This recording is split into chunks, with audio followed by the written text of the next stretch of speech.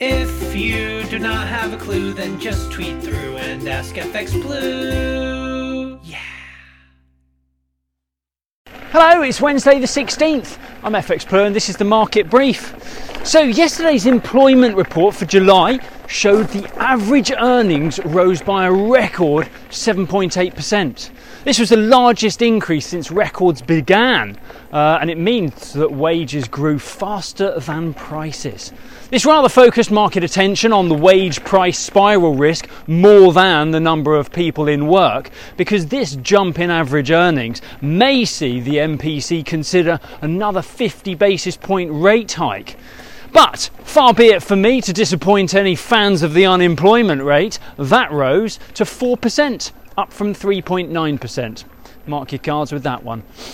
July inflation data came out this morning at 6.8%. That was down more than 1% from the 7.9% seen in June, and that suggests the earlier rate hikes are beginning to take an effect.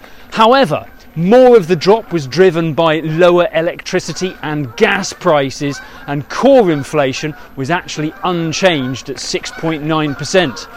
Over in the US, retail sales was up 0.7% yesterday, which was more than double market expectations. This is yet another indication that the US economy remains pretty robust and could probably withstand another rate hike at the next Fed meeting, which is on September the 20th. That is, of course, if Powell can convince the voters to get the job done sooner rather than later. His last press conference suggested there will be at least one more hike before year end, but despite confirming it's too early to discuss rate cuts, speculation has already started in the market. Goldman Sachs made a call for the first rate cut to be Q2 next year, followed by gradual quarterly reductions from there on out. That could shape up pretty nicely for Biden's election prospects next November. The dollar reacted pretty well to the retail sales data. The dollar index topped out around 103.30. That's as sterling slid back towards 127 against the dollar.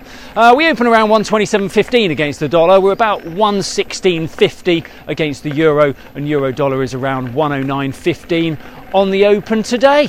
That's it from me. Have a great day. If you do not have a clue, then just tweet through and ask FX Blue.